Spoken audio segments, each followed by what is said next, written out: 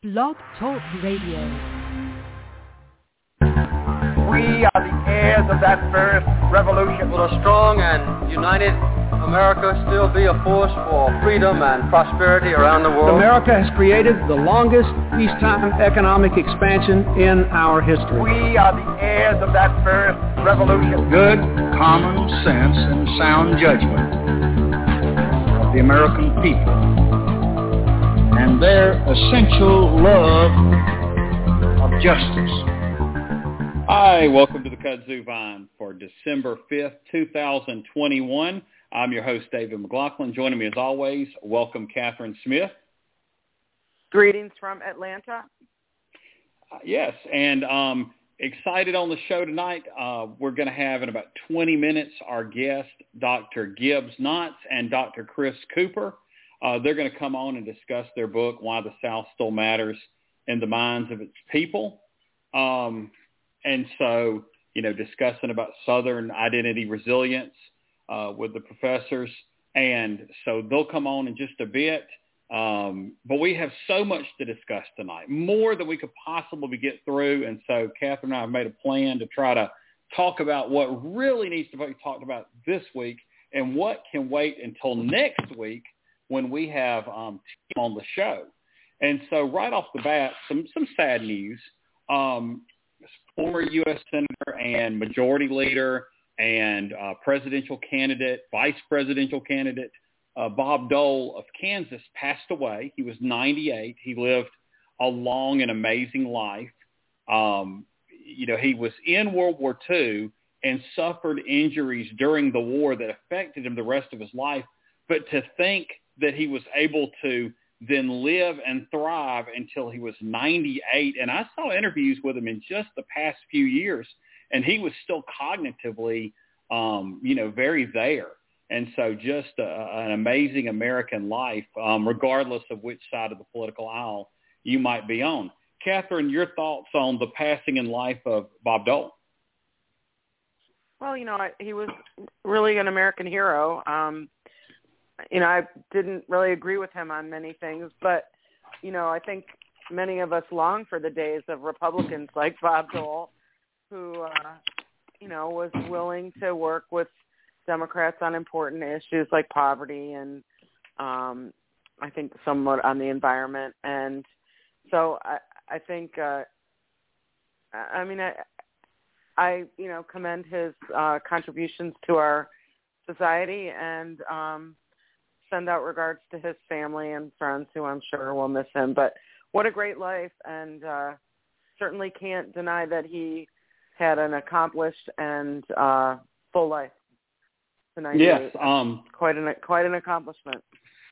Yeah, I sent y'all preparing for the show some different things, and that image of him just after the war with, I don't know if it was then President Eisenhower or if it was still, Commander. I mean, I guess he had retired from the military at that point, Commander Eisenhower. But, it was just a young Bob Dole, and that's kind of where the start of the political career goes. And then it ends, pretty recently. And this is one thing I would say is probably a detraction from his legacy. He was one of the more vocal establishment supporters of Donald Trump's campaign in 2016. But there's so much life in there. I think we can still pick the positives out to talk about on the day of his passing. Also that snippet that he and George McGovern worked together across the aisle to reduce childhood hunger through the, the lunch program, the food stamp program, because a lot of times, Republicans from farm states like Kansas would see the benefit to their people, the farmers, but at the same time, the benefit to the people that are very food insecure and needed the food. And so the fact that they were able to work together on that, like a more recent story, Hillary Clinton and Tom DeLay, definitely not the best of friends, were able to work together to reduce the barriers and create more international adoptions. I'm wondering, in our current political environment, where are we going to have the people like Bob Dole and George McGovern that can work across the aisle and get things done that are that substantive for the American people? Yeah, I think that's I think that's a good question. It doesn't seem to be any gray area there anymore. Yeah, it's one we need to solve soon for the good of our nation. Well, now let's talk about something else. Last week, we made our prediction on the Atlanta mayoral race, and we all picked Andre Dickens, and we were all quite correct. Catherine, I kind of felt pretty confident in my prediction, like I think you did and Tim did as well. But I didn't know that it would be like that. 61% to 39%. And the first returns that came in were apparently from a box that Felicia Moore had won in the first round, and it showed Andre Dickens winning. And somebody made the comment like, well, if this is how the night goes, it's over. And it was like 1% of the vote counted. I mean, did you have any idea that the momentum was swinging like that? No, I was very surprised at really the blowout by Mayor-elect Dickens. I think we talked about last week on the show. I felt just here in Atlanta a momentum for Andre Dickens, in that last week, and I guess I read that correctly, but it was much stronger momentum than I expected. So congratulations. I hope that we'll still. I mean, as I've said all along, I think Felicia Moore has been a good leader, and I hope she doesn't just disappear into the ether. I hope she stays involved, and I mean, we have a lot of work to do here in the city of Atlanta, so it's all hands on deck. So I hope that it really was quite a turnover in city council also. So there's a lot of former leaders who incumbents who did not get reelected, but have all been good contributors to our city. So I hope that we can find a place for them to continue their work and stay engaged. Yeah, I saw a breakdown of the city map that I want to say Chris Hutman, who's been a guest on the show several years ago, he apparently was an advisor to the Dickens campaign and told the Atlanta Journal-Constitution that, they really figured out that the map was probably going to go this way. The northern part of the city, Felicia Moore won in the first round, and she was likely to, continue to have a base of strength in the northern half of the city, or northern third, really. And she did continue to have that, although I think he made some inroads there. The southern part of the city, he did well, and Kasim Reed did well. They kind of split those southern precincts, but they felt that Andre Dickens could consolidate his vote and Kasim Reed's vote and win that. And so the real ball game will be played in the eastern part of the city, the Grantwood, Ormwood Park, Kirkwood area, maybe Virginia Highlands, that part of the city. And so his campaign was able to put a lot of focus, and they did, and they actually overtook Felicia Moore in that part of the city, flipped a lot of precincts, and really expanded his vote there. And I thought, to really understand a race that is a nonpartisan race, so you don't have party trends to go by. It's not like Andre Dickens and Felicia Moore have run for mayor. It's not a Democrat-Republican divide. There was no white-black divide. They're both African-American candidates. But to understand the map that well, that early, I don't know how much of that was Andre Dickens. I don't know how much of that was Andre Dickens' campaign, but kudos to whoever put together that plan. Did you see that in the AJC? I saw the headline. I didn't read it, but I think that's, just from observation, it seemed like that. Now that you tell that, it seemed like that what was going on when I was, sort of watching where the focus was on the campaign. It was in those areas in East Atlanta, the eastern side of Atlanta. So good work. Yes. It takes those kind of skills to be successful and to prevail. So I'm looking forward to the leadership of Mayor Dickens. Yeah, so we'll see. And also, Catherine, you mentioned that there were candidates that incumbents that were defeated. Just some of the highlights of the folks that got defeated and the new folks that came in? Well, not really an incumbent, but Madeline Archibong, who's been on city council for many years, was running for city council president, and she lost to Doug Shipman, who's never run for public office before, a community leader. So, I mean, that was, I mean, they were both good candidates, I would say. Then Cleta Winslow lost. She'd been at council for a long time, to Jason Dozier, a new candidate, young man. I don't think he's run for public office before, but he was involved in the Young Democrats and then in the Democratic Party. He's been around and very active for a long time. And who was the other one? There were a couple more. Yeah. Well, just in general, was it kind of an issue that, caused this trend, or was it just, certain candidates ran more dynamic campaigns? I would say it was a combination. I think there was some, I don't like to use the word punishment, but I think people are very concerned about crime, and perhaps their response was, get some new blood in here and see if we can't conquer this.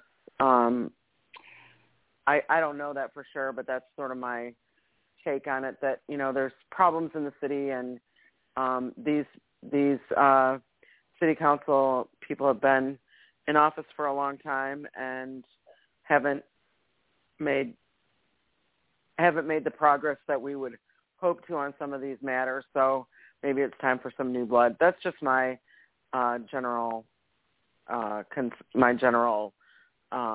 takeaway. I don't have any evidence of that, but that's my general feeling. Yeah, and I found that kind of interesting, being someone that's, lived in Georgia all my life, Metro Atlanta, early on, when crime in say around 1980, the missing, the murdered children, but just regular crime that was outside of that was probably far worse than today.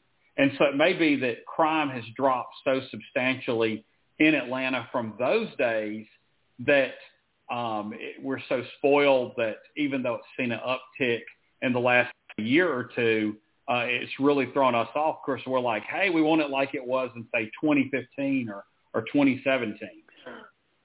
Well, I also think that there's there's a much easier to be complaining and recognizing crime with social media, the various websites that people can report on crime. And so I think it feels it may feel like more of a problem than it actually is. But, all you can do, it's all about perception. And, if people feel like they're, unable to, go out at night, or fear, parking their cars in a grocery store parking lot because it's going to get stolen, or they're going to get carjacked or whatever. If they perceive those fears, then it's hard to convince them otherwise, even if the data and the crime statistics prove otherwise. Yeah, and I think that Nextdoor app, I've heard research that people, oh my God, that increases fear of crime just because people do see something happen near them.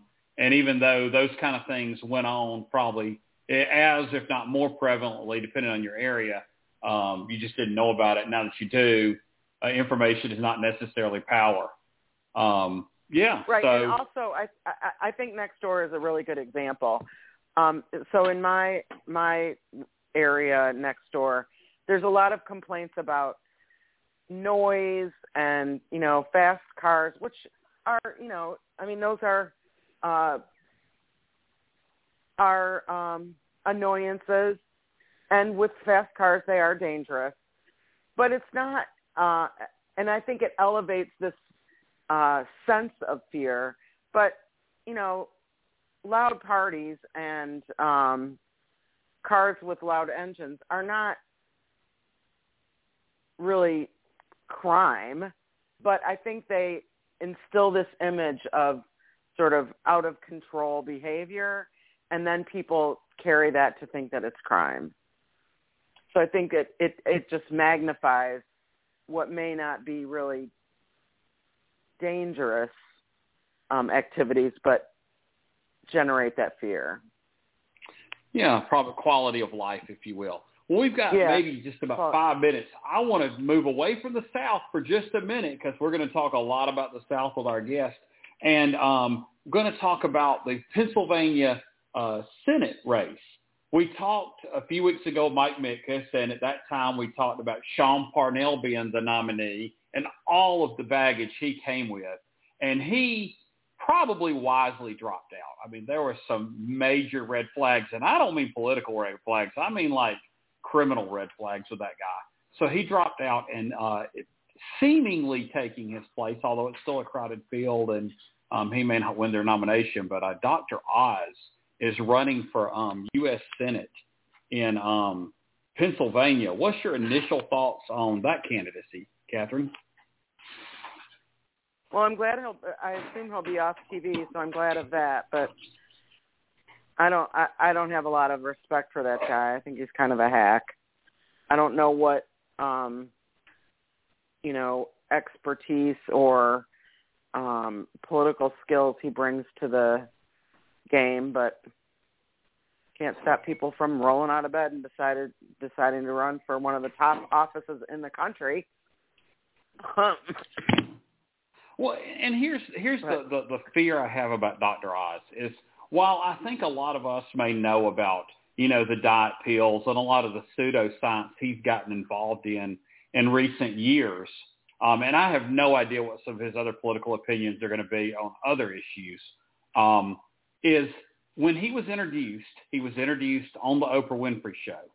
And even though she may not give him her stamp of approval anymore, and I really haven't heard, where their relationship has gone since he's gotten into a lot of these more sketchy medical schemes, if you will.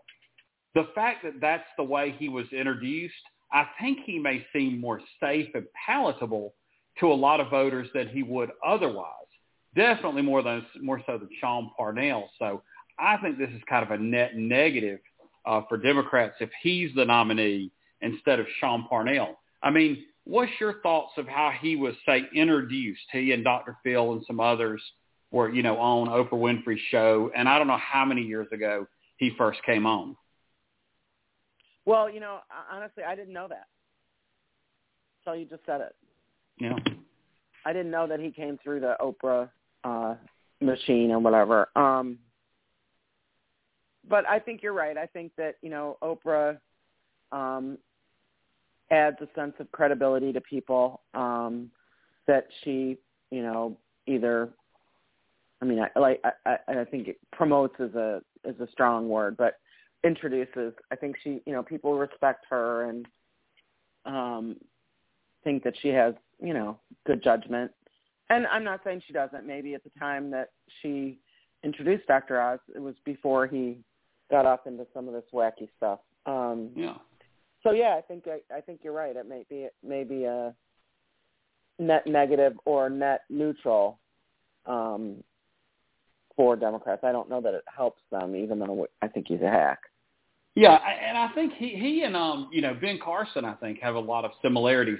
He apparently created a heart valve. I watched the intro video, and I'll take that line at its face value. That kind of how he got introduced and a little bit famous was, at least in the medical world, is he created a heart valve that I know there's probably many of those, but he created one that was technologically advanced at the time. And it was probably groundbreaking and wonderful, just like Ben Carson's work on brain surgery was probably wonderful at the time. I've seen the movie with Cuba Gooding Jr. But then when he got into politics, that kind of changed his, dynamic a lot. And so are people going to be able to differentiate that? I think a lot of voters will. Some may not. And if those voters are in that persuadable middle, that's where it's going to affect things. I will tell you this, it's going to be an interesting change in the race because let's just say, and it very well could be Connor Lamb, but if it's John Fetterman that's the nominee, Before you had, I think, toxic masculinity with Sean Parnell, with maybe hyper masculinity with John Fetterman, because he's such an imposing physical figure. This race may kind of change the dynamics because it's now Dr. Oz who's completely different than at least, Sean Parnell and in many ways John Fetterman and even Connor Lamb as well. So I think what we'll do is we're going to put a pin in this, and next week you, me, and Tim will do our buy, sell, hold on Dr. Oz's campaign. But right now I want to welcome on our guest onto the kudzu vine, Dr. Gibbs Knotts and Dr. Chris Cooper. Welcome, doctors. Thanks so much for having us. Yes. All right. Well, I'm glad to have you both, and typically we'll have one guest, but you both co-wrote this book, and I believe it was y'all's idea to let's both be on. So I'm going to try to structure it where I'll call on one and then call on the other, or say a question and say which one of y'all want to answer that part at first, and we'll have us a good interview. But one thing I want to do right off is I want Dr. Cooper, I want you to introduce yourself and tell us a little bit about your biography. Sure. Yeah, glad to. And thanks for having me on the show, and always good to be able to chat with my friend Gibbs as well. So I'm Chris Cooper. I'm a professor of political science and public affairs at Western Carolina University. So that's the western part of North Carolina, west of Asheville. And the answer to your question is yes, you can go west of Asheville and still be in the state of North Carolina. I grew up in South Carolina.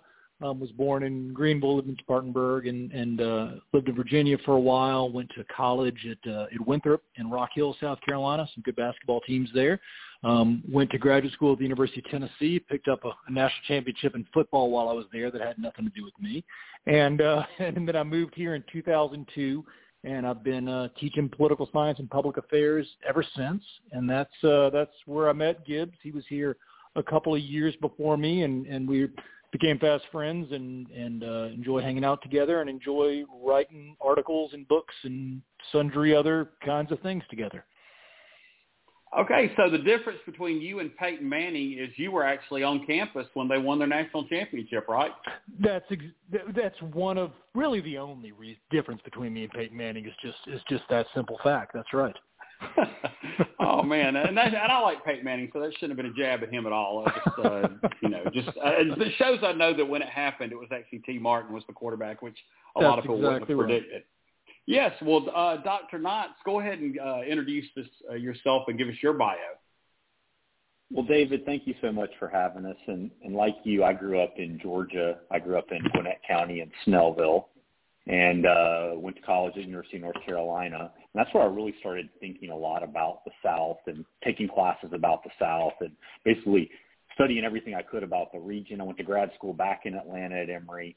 I worked at Western Carolina. I got the job 2 years before Chris Cooper did in 2000. And then in 2012, I moved to the College of Charleston to be the department chair of political science there. And I'm currently the Dean of Humanities and Social Sciences at the College of Charleston.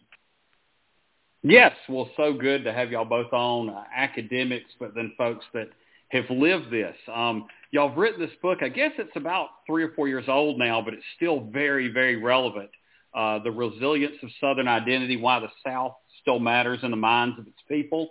And so just to kind of let y'all know, I grew up in Jonesboro, Georgia, which is the setting that Clayton County is for Gone with the Wind.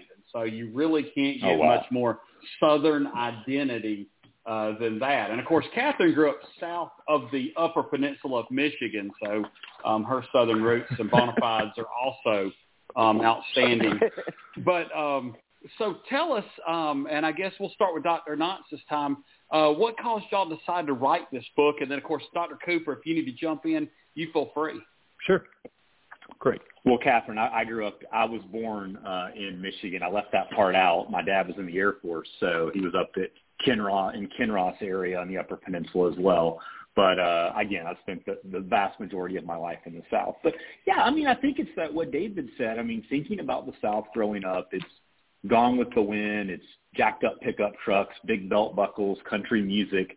And I guess when I got to UNC and started thinking about the South, it was a lot more complex. It was, it was much more diverse racially than, probably I thought growing up in Gwinnett County in the 1980s. There was a lot of just really interesting political and social dynamics going on in the region.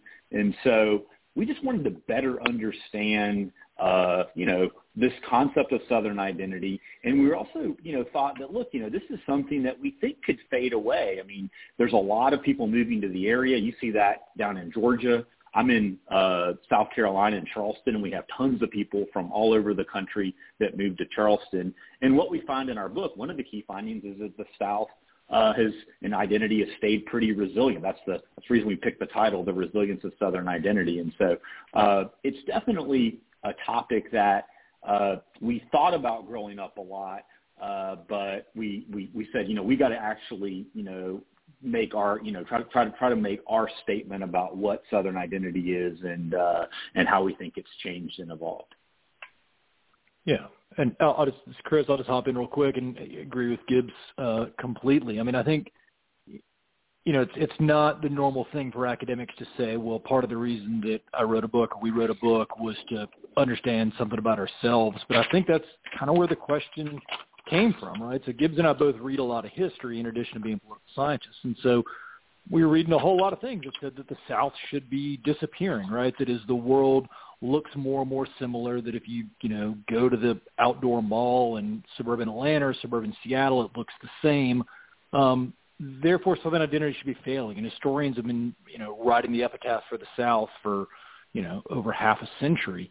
But that really wasn't what we were seeing, right? I mean, if you're in Charleston or if you're in Asheville or if you're in Atlanta, I mean, you can't trip without falling over 3 different, Southern restaurants, right? I mean, it doesn't appear that the South is dying away. It doesn't appear that the notion of the South or kind of that as a construct is going away. And so we're trying to figure that out, and we're also trying to figure out a little bit, I think, of our own complicated relationship with the South, right? I mean, we're both lived in the South the vast majority of our lives, are proud of it in some ways, but obviously, like a lot of folks, ashamed of it in some other ways. And so just trying to make sense of all that in kind of an academic, puzzle sort of way, but also in a little bit of a self-reflective kind of way.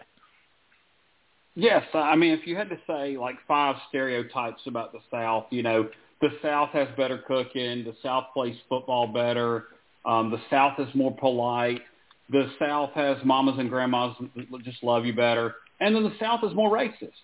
The first 4 we'd probably be proud of and go, oh, yeah, we really that's us. I mean, that's what most Southerners want to say. The 5th one, sometimes we want to admit it, because we want to admit it, because we know it, like I know it, that the South has this horrible racist history. Some don't want to admit it, but it's this negative. How did y'all, in y'all's research, figure out how to do the positive and the negative of race being the negative and the positive being the other things? And I'll let Dr. Cooper go first on this one. Sure, yeah, and I'd love to hear obviously anything Gibbs has to say too, but part of it is we just let people speak for themselves. So we tend to do a lot of quantitative research, right? We count a lot of things, and we run a lot of statistics on the things we count. And we did some of that. We did a lot of surveys. We did this thing we kind of call behavioral residue, which we can talk about, which is way less sophisticated than I just made it sound. But we also did some focus groups, and those were really, really helpful in helping us both understand what people are thinking about when they say they're Southern. So we had focus groups of African Americans, we had focus groups of whites, and we had some really open-ended questions about, do you consider yourself a Southerner? What do you think of when you think of the South?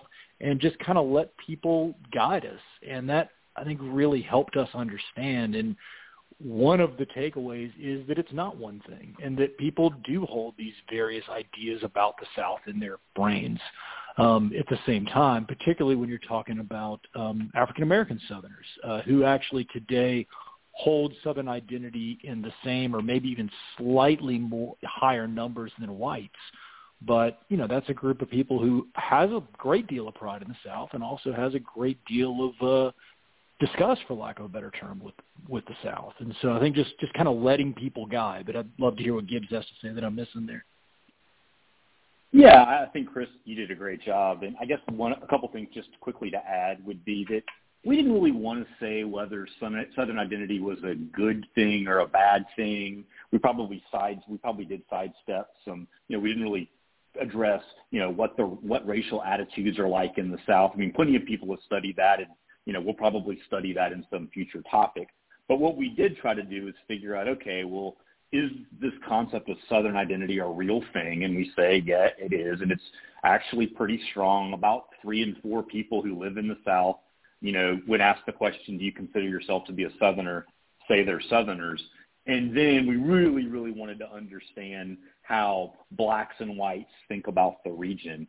And, our biggest takeaway in our focus groups, and that was a really fun part of our book, was that we asked groups. We said, what is your Southern identity? What does being a Southerner mean to you? And it was things like, David, those 4 things you listed first: better cooking, football, clothes, things, the hospitality, all those types of things were mentioned. We probed on it, follow-up questions, and asked about, what do you think about race relations? What do you think about politics? That's where we saw more differences between blacks and whites. But when it came to sort of the connection to the region, it really did, at least in what we were able to find, seem more about those positive characteristics. And there was something else, David, I think you would really be interested in. It was that there was a real kind of desire to defend and stick up for the South. I mean, they'd share examples where people from outside the South would be critical, or somebody would send a funny meme or a funny video,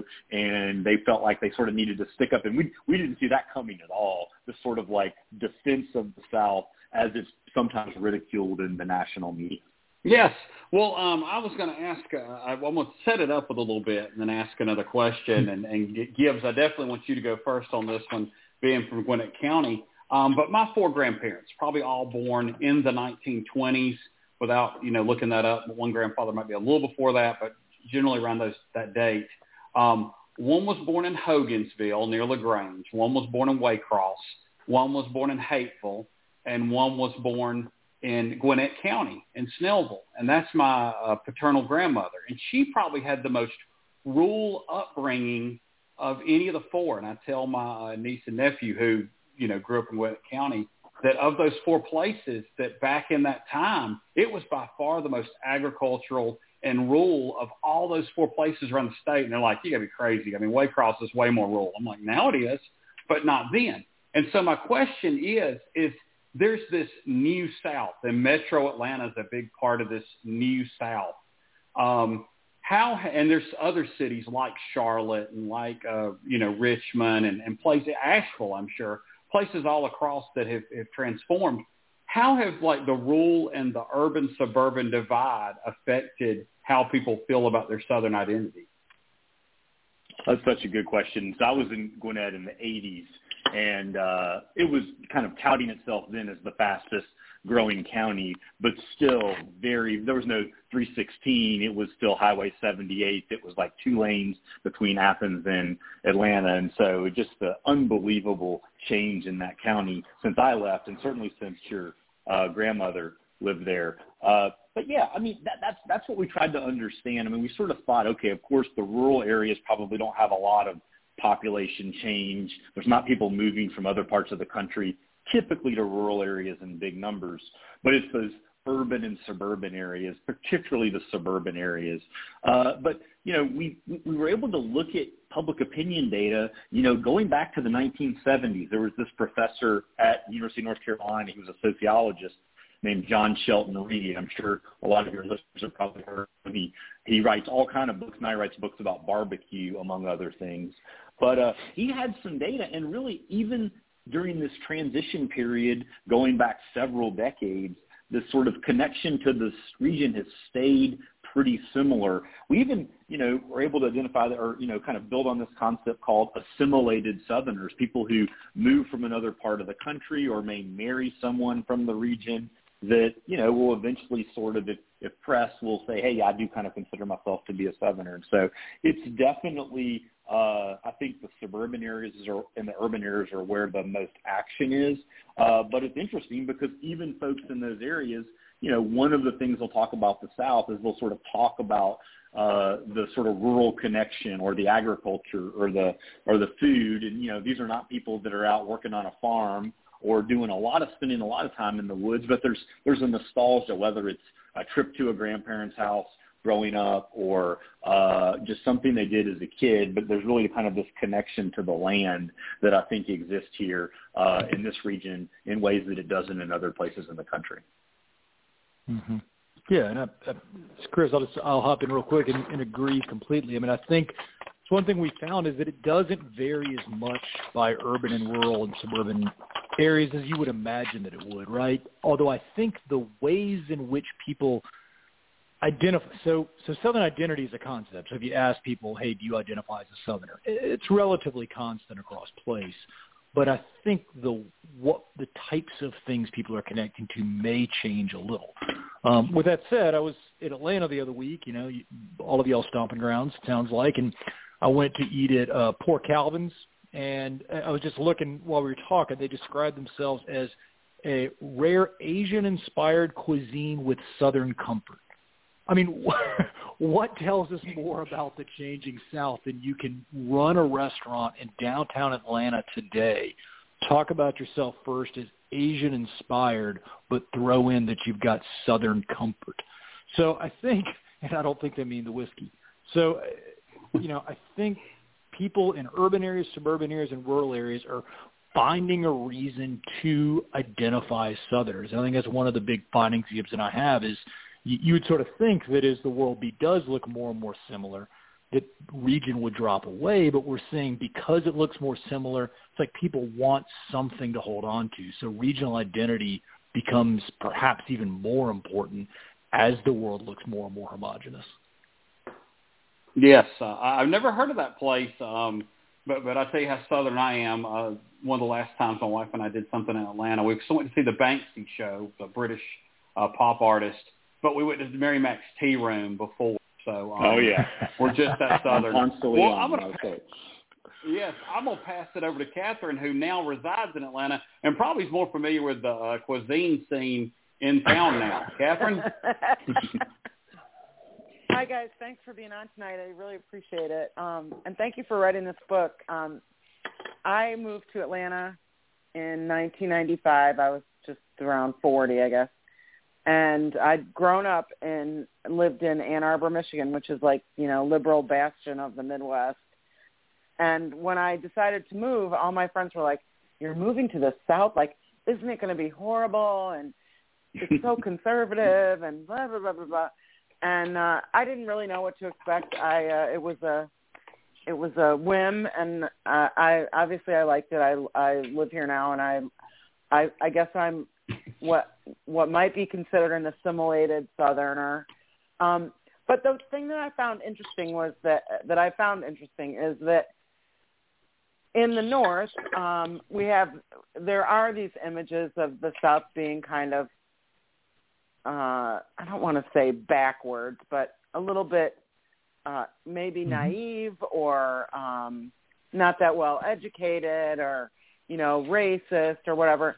But as I've lived here, and the whole time I've lived here, I've lived in the 5th Congressional District. So until just over a year ago, I was represented by Congressman John Lewis, and what liberal could ask for better than that? And so it's interesting, like I came here with one attitude. I mean, I didn't have a negative attitude. It was just like it was a different, I felt like it was going to be a very different environment. But it's turned out, you know, I now that I live here, I think, well, you know, we have this incredible history of the civil rights movement. We have a lot of progressive politics in Atlanta, not in Georgia, you know, across the state. But I just think it's interesting that there's an image of the South outside of the South. But once you get here and experience it, it's very different. And did you find that to be the case? Did people give you that impression, or did you not talk to that many of us assimilated Southerners? We did, and I'll say, go ahead, Chris. Go ahead.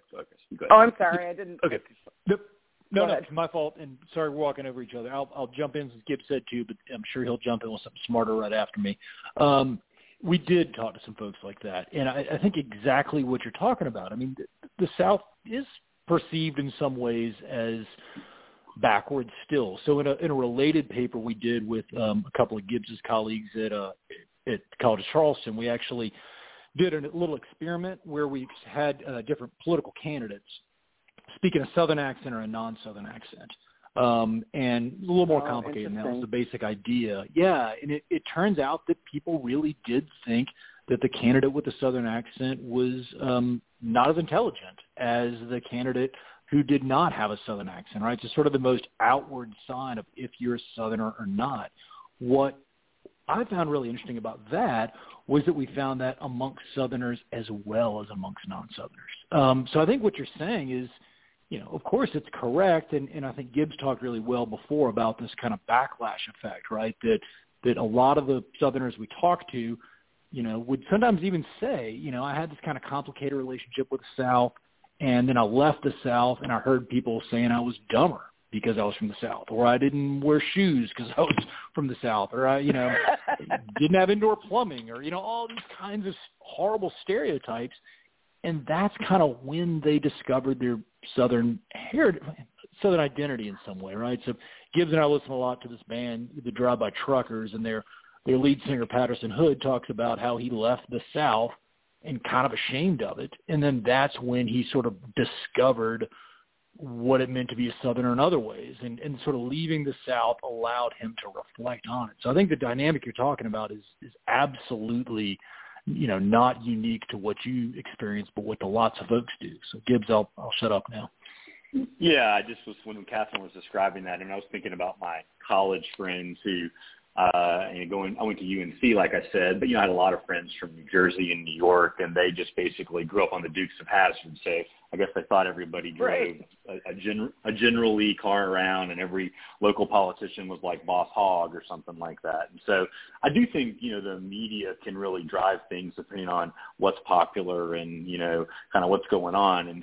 And I do think a lot of them are negative. I mean, David mentioned all those nice things and then about the South, but, I always had somebody tell me something like, I hear the Southern accent, I automatically deduct 10 IQ points, or maybe it was 20 IQ. It was a lot of IQ points. I can't remember exactly what that person would say. But, yeah, I mean, it's just, it's this more nuanced. It's just more complicated than that. There are some truths to some of those stereotypes, but there's also all that history and, real progress in a lot of ways, but also a lot of sort of continued areas for improvement. And so that's, what connected us to the topic and what keeps us interested in this topic. Okay, I have another sort of anecdote and question. I work for an organization that is a national organization. I work for a local affiliate. And we get involved in politics sometimes. And it's really interesting to me that our national office often discredits us because, we're in the South. We don't understand how to handle things, which is not true. I mean, we know our community. We know our region. And it's sometimes a real challenge for us to be able to say, wait a minute, we know how to talk to our supporters better than you do, but they think they know more because they're, in Washington or New York or wherever. So I think that's just an additional barrier. I'm not sure if it's a barrier, but and I think it's true with like our political parties. I think there's some discredit to Southern people like, well, you don't really know how to run a campaign. We're going to bring some, people in from Washington who can help you better. And I do think it ends up being harmful. I don't think it works, but it still goes on. And so do you think that I just wonder if that happens like in corporate America as well as in organizational politics and nonprofits, that there's this image that we can't really run things quite as well as someone from New York or California or Seattle or wherever. And I just wonder if you've had any thoughts about that. Yeah. I think it probably does. And, we're both academics, so there's probably some of that in education and thinking about, where the sort of highest ranked schools on U.S. News national university list are. And so I definitely think, look, I'd say it's a mistake for folks to underestimate the South. Just when we think about politics, right? It's a huge region. I mean, there are tons of people already here, and it's also a region that's growing. And so, try to win the presidency without, winning the South. And if the South votes as a bloc, it's next to impossible for the party that loses the South to be able to win. And so, I just think I understand why people do it, because I think our mind sometimes wants to stereotype and just sort of like paint with a broad brush, but I think it ignores a lot of complexity. I mean, it's an incredibly diverse region. Obviously there's always been a high percentage of African Americans. I think, one figure I saw was, about half the African Americans in the United States live in the South.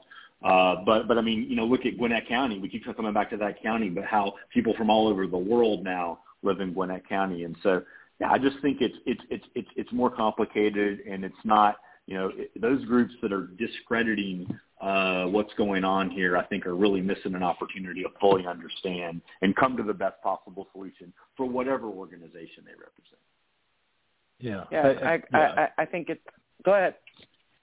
Oh no, I couldn't agree more. And I, there's a book written years ago by a really smart author, and I learned a lot from it, but I fundamentally disagreed with it. It was called Whistling Past Dixie, and it was written by a political scientist who argued that, hey, the Democrats should just ignore the South. They should just whistle past Dixie, right? They should just move on. They don't need those electoral votes. And I think that is exactly the kind of attitude that ultimately, frankly, hurt the Democratic Party. And I think when the Republicans did the Southern strategy, which you could obviously have an entire show or a series of shows about that strategy, but I think what that did was to pay attention to the region, to give attention to it, and the Democrats responded not by paying attention as well, but by taking it for granted and then even arguing from credible sources that they should ignore it. And I think part of the real fallacy of that is that what they're really saying, I think, is that they want to ignore the white South. And, when we're talking about who are Southerners today, Southerner does not mean white Southerners, all right? It is an incredibly diverse region. By some metrics, it is the most diverse region in the country. And so I think when these groups are ignoring the South or making fun of the South, they are really, in some ways, ignoring the racial diversity that exists and sort of committing some real racial sins of their own. Yeah, and I just want to make a couple corrections here. I will not admit that the South has better food. And I will not admit that the South has better football, as we'll see on New Year's Eve when Georgia plays Michigan. Well, I can maybe give you on the football, Catherine. I get you got to come to Charleston, South Carolina if you haven't, and I have at least a chance of convincing you on the food, because we've got some pretty good food in this town right now. Yeah, well, we have some pretty good food in Ann Arbor, Michigan too, and all across Michigan. And there's good food everywhere. I just think this idea that the food in the South is better is a little bit. And I will say that I really, as David knows, I do not follow any sports ball. I don't understand any of it, but I am from Ann Arbor, so I do have to stand up for my Wolverines when I have the opportunity. Well, congratulations to Michigan. They're in the Final Four. That's really cool. That's right. Yeah. So it's now noted Catherine doesn't follow sports, nor does she follow fried okra. That's so, None. I thought this was going to be a friendly show. I didn't think this was going to be that kind of show. Well, when you start talking about fried okra and grits, it gets real. That's right. Well, I want to ask actually a question about up north. And I want to tell you a little story. It seems like every question, Catherine, I have tonight has to start with a story. About 10 years ago, maybe 12 years ago, drove up between Cincinnati and Columbus. I think I was actually going to Toronto, but, I was on that stretch of I-75. And in southern Ohio, there's this barn with this giant Confederate flag. And then I go back to Columbus about 5 years ago, same barn, same giant Confederate flag. And since then, it seems like I'm seeing more and more people from Michigan, people from Idaho, people from all these places flying, of all things, the treasonous, lost the Civil War Confederate flag, which is, for worse, I won't even say better, I'll just say worse, an archetype of the South. Why has Southern culture, the negative parts of it, you kind of migrated out of the South and grown for no good reason? And I'll let Dr. Cooper go first on this one. Well, I'm going to continue the theme here by answering your question by telling a brief story as well. I was teaching in Germany a few years ago, and I went for a run, and there was a Confederate flag on the back of a pickup truck. And I went back to the class the next day, and I said, I saw a Confederate flag in the back of the truck, and I know what that means where I live. What does that mean here? And a student raised his hand, and polite as he could be, he said, well, Dr. Cooper, that's the one hate symbol that's still legal in our country. And I always thought that was really interesting, but I think it also says, how much we all put, our own baggage, good, bad, indifferent, onto symbols. Peter Applebaum wrote about this years ago. He wrote a book called Dixie Rising, and the argument was, about the South. Sort of this question, is the South becoming more Americanized, or is America becoming more Southern? And his argument was essentially that America was becoming more Southern, that we do see these Southern symbols, Southern traditions, Southern ideas spreading throughout the country. So Karen Cox and Angie Maxwell, who are both historians, or one's a historian and one's a political scientist, have written a good bit about how Donald Trump was a Southern president. And it wasn't that they were making some dig about Florida. It's that they were trying to say that his appeal was a distinctly Southern appeal that really followed the Southern strategy. And I think that's what's really interesting about Southern identity. The fact that it's an identity and not a static thing is what makes it varied, what makes it interesting to study. Just because you live in the South doesn't mean you consider yourself a Southerner. And just because you live outside the South, may live in Germany or may live between Cincinnati and Columbus, doesn't mean that you don't still somehow consider yourself a Southerner. So, Gibbs, I don't know if you got anything to add there.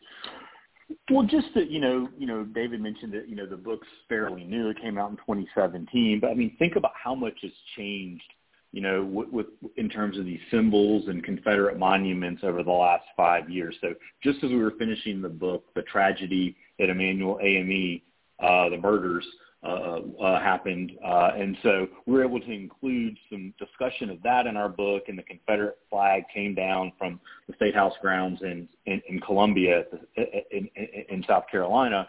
But there's been, monuments removed and all types of additional discussions. And, I just think an identity that is about the Confederacy, this Old South identity, is just, is dated, and it's very one-dimensional.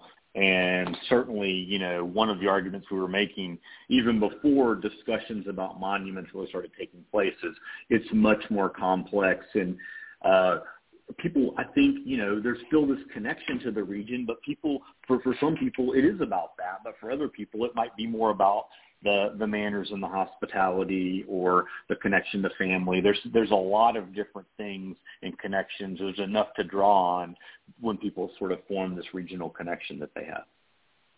Yes. Well, I had one final kind of more overarching question, and that is just a few months ago, Dr. Todd Belt invited me to speak to his class at George Washington University about Southern politics and kind of the Southern politics of today. And one of my main themes is you have these areas like Charlotte and Atlanta and Florida and Texas in the Sun Belt that are really growing. And then you have places like Alabama and Mississippi, and they have water resources, and they have a warm climate, and they have a labor pool that functions under much of the same laws as the rest of the South, yet they are not necessarily losing population, but not growing at the speed of everywhere else, to where they're actually losing congressional votes and political power. Why are certain places in the South, in y'all's opinion, losing population, and what can they do to catch up with the North Carolinas and Georgias and Texases of, our country? And I'll let Dr. Knotts go first. Yeah, it's such a good point. I wrote this book chapter that came out in a book about the presidential election in 2020 in the South, and I titled it, 5 states that could change American politics. And it's many of the ones you mentioned. It's Texas, Florida, North Carolina, Georgia, and Virginia. And those are the states that are growing. Those are the states that have more new economy jobs. Those are the states that are diverse, not just in terms of African-American percentage, but like diverse in terms of across a whole host of racial groups. They score fairly high. And those are the states that I think Democrats have the best chance to do. In terms of states like Alabama, Mississippi, Louisiana, I mean, I do think looking at some of the ways that the other states, what they've been able to invest in, how they've been, the types of industries they've tried to attract, they've been able to attract, getting people to, making it a destination for people to move to from other parts of the world. I mean, I think those are the types of things that could get them moving more in the direction of those states that the economies are doing a little bit better. Yeah. I don't have anything to add as far as what could get them to. I think it nails it. I'll just kind of point out Charles Bullock, who's a University of Georgia professor of Southern politics, sort of has been arguing lately that the real new division in the South is between growth states and stagnant states, right? So growth states, Florida, Texas, Georgia, North Carolina, South Carolina, Virginia. Stagnant states, Tennessee, Alabama, Arkansas, Louisiana, and Mississippi. So he says this old kind of deep South, rim South thing that we used to talk about just doesn't really work anymore, that the politics of these growth states and the politics of the stagnation states are the new dividing line in Southern politics. Wow. And I'll tell you, I hadn't heard that, and I doubt Dr. Bullock was on my Zoom call this summer, so we kind of came up with the same thesis apart from each other, and I have quite a theme for him, so I find that to be good that I came up with something so astute on my own. Well, and I want to just tell one more little thing, and then I want to close it out with letting y'all tell about how to buy the book and all. But recently, so I can teach political science, I went back and got another master's degree, and I had already had a bachelor's degree from a small southern college, and then 2 masters and a specialist from Georgia State University. And then I got my political science master's from up in University of Illinois Springfield. And I told my wife this when I got it. I said, I'm kind of proud that I got it somewhere outside the South just to make sure that I could, handle myself and compete outside of the South. And I thought that was kind of a sad thing to think, I guess as a proud Southerner, but I actually could go outside the South and, compete on a level where I could earn my degree, no problem, and keep my standing with all the other classmates, which were from all across the country, and with the exception of Florida, no one from the South. So that's kind of, my own personal, negative, inner talk, if you will. Y'all don't have to comment and try to defend the South or make me feel better or whatever. But right now, if y'all want to tell about how to get the book, where to get the book, where you'd prefer to people to get the book, and then also if people want to follow you and read you and find out more about y'all's work on a personal level or a collegiate level. So I would say thank you very much, David. You can get the book on Amazon. I think one of the best places to go is directly to the University of North Carolina Press. I'm on their website right now, The Resilience of Southern Identity, and they're having a 40% off holiday book sale plus free shipping. And so there's nothing better than getting 40% off. And the book is in paperback, so it's pretty affordable. And so, I would love for folks to go out and do that. I think it's $22 in paperback, and I think you get the 40% off. So that's really great. And I'd say to follow me, I'm on Twitter. I think my tweets are way less insightful and funny than Chris Cooper's, but I'm at Gibbs Knotts on Twitter. So follow me. And I love talking about South Carolina politics, and also have a book about the first in the South presidential primary. And so it seems like it's a long way away, but we'll be talking presidential politics before you know. So I'll turn things over to you, Chris. No, that's great. Thanks. And yeah, just that obviously we both Gibbs and I are big fans of our local bookstores. So certainly we're big fans of anybody who wants to throw a couple dollars at their local bookstore at the same time. University of North Carolina Press published the book, and so you can get it straight from their website, or most bookstores should be able to get that in a few days. So we'd love it if anybody would check out the book, and feel free to send us a note if you see something that you agree with or politely disagree with. We'd love to hear that too. I'm on Twitter at Chris Cooper WCU, and I try to post some things on there. A lot of it's about North Carolina politics and Southern politics, so I have a feeling that some of the listeners of the show might at least find every fifth one interesting. Oh, definitely so. And we loved having y'all on, and basically y'all invited y'all selves back on whether you knew it or not, because we're going to have you on, Dr. Knotts, to talk about that South Carolina primary book. And then Dr. Cooper, North Carolina is one of the more intriguing competitive states in the country, so I'm sure we'll get you on as well to talk about that in the near future. Would love to. That sounds great. Yes. Thanks again for coming on. Thanks for having us. Thanks, we really Catherine and appreciate David. Absolutely. Yes. Bye. All right. That was Dr. Gibbs Knotts and Dr. Christopher Cooper with their book, Why the South Matters, The Resilience of Southern Identity, Why the South Matters. And so definitely pick that up. And what a sale, 40% off. Catherine, great show, but we didn't even scratch the surface of everything we could have talked about this week. And so next week, in addition to having one of our favorite guests, author Craig Pittman of Florida, to come on, who's going to talk to us about his book, Cattail. Also, he's going to talk to us about some Florida political matters, including that military force that Ron DeSantis is either restarting or starting. We can get the lowdown on that. But we need to discuss this governor's race, which had two huge announcements. One, which you sent to Tim and I first, and then one that happened today. Before we go, tell our listeners about that. Well, Stacey Abrams has finally jumped into the governor's race in Georgia. We're all very excited about it. I think we've all been waiting. It was the day after the results of the Atlanta mayoral race. I think she was waiting for some of the smoke to die down from all the municipal races, so good for her. And then yesterday we learned that David Perdue is going to be running in the primary against Brian Kemp. So that should be a barn-raising blast, I'm sure. So we'll have a lot to talk about next week and going forward until 2022 November. Yes, no telling what will happen between now and showtime, but the plan will be buy, sell, hold Dr. Oz, buy, sell, hold Stacey Abrams, buy, sell, hold David Perdue for sure, and then whatever else comes up between now and then. And knowing our luck, it'll be 10 things, and we'll need 3 hours to cover it all. But thanks again to Dr. Knotts and Dr. Cooper, and until next week, it's been the Kudzu Vine. Good night, y'all.